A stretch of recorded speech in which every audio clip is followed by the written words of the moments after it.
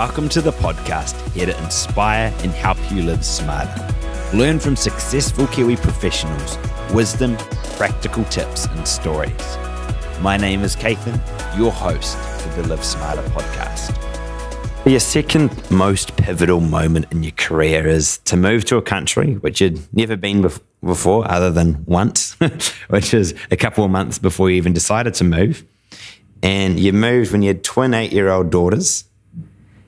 What actually made you go to Beijing, China, in a role outside of your comfort zone and even with a different organisation? When I had joined Fonterra about 3 years earlier, I'd come out of Spark. I'd spent a couple of months with Vector doing some contract work and then had gone into Fonterra as part of my development conversations, as part of my conversations with the team I worked for and with. I had expressed an interest to work offshore. I hadn't done what a lot of traditional accountants do and is finish their degree and work for 3 or 4 years, finish their CA and then head off to the UK, because I had taken a slightly different route to getting to my career growth.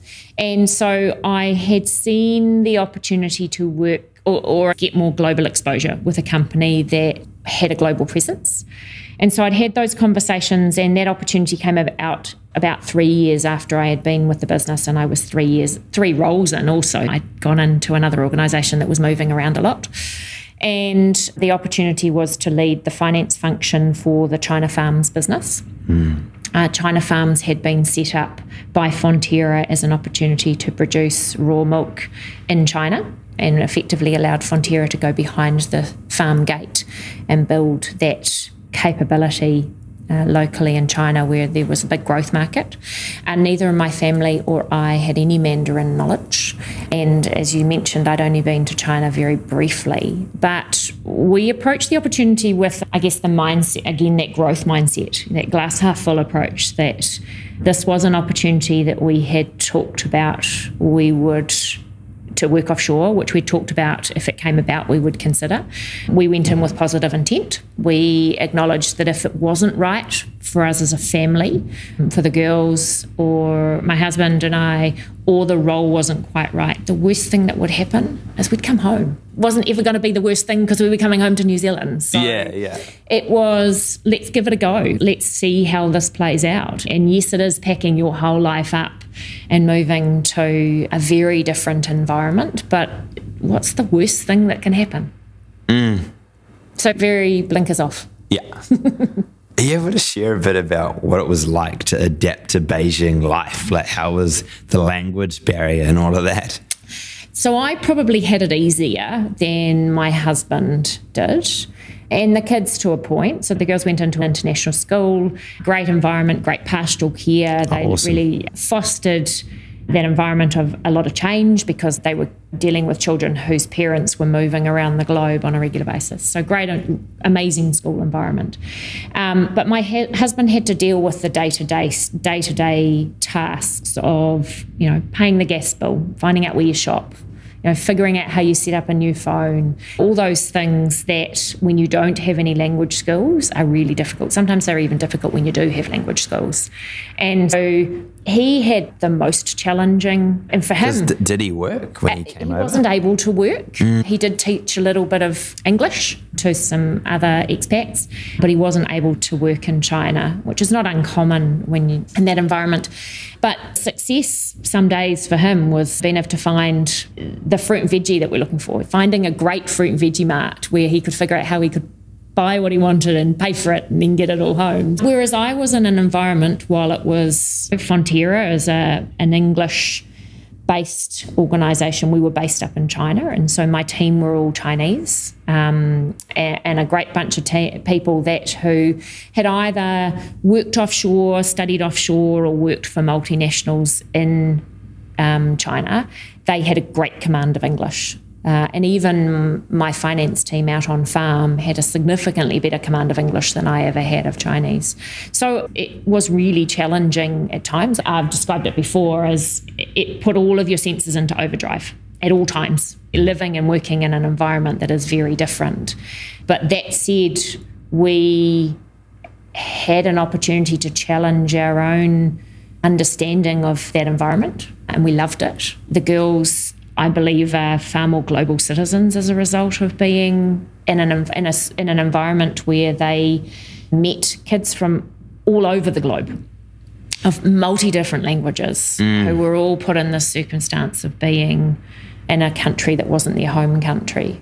And we had a huge opportunity to travel. We saw China, some of China. China's very big. We saw some of China. We saw a number of different cities in China. We travelled around Southeast Asia a lot. And we were tourists in Beijing. Beijing's an amazing city to be living in. Sounds like an amazing experience. I want to dig a little deeper into that language piece. Leading a team, difficult in itself. Leading a team when most of your team doesn't speak your language and you have to lead through the others who do. Are you able to share how do you even do that effectively? It was a learning in itself, as my leadership style has been very much lead not just my team who direct report to me, but lead through my whole team. So understanding who the individuals are I have working in my team, get to know people in the wider team rather than just those who are direct reports. That's really challenging when your ability to, as you talked about before, do small talk is limited when you have no language whatsoever. And you can manage to a point, but when it comes to substantial change, when it comes to making sure that the messages are shared in a way that you want them to be shared, there is a high level of trust with the people that you are requiring now to share that, because I couldn't do that message sharing. I needed my team to share it. Building that trust in my team at a whole different level of connection, because our body language says a lot about how you share a message. And when you are not the one sharing the message, you want to make sure that message is coming through in the same way as you'd want to. But I also have no idea if that message is coming through in the same way, because I don't understand what is being said.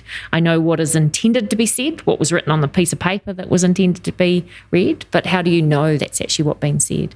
And so there was a level of vulnerability I felt, because I had an intent as to how messages were to be shared, but I had very little ability to know if they were always being shared in that way.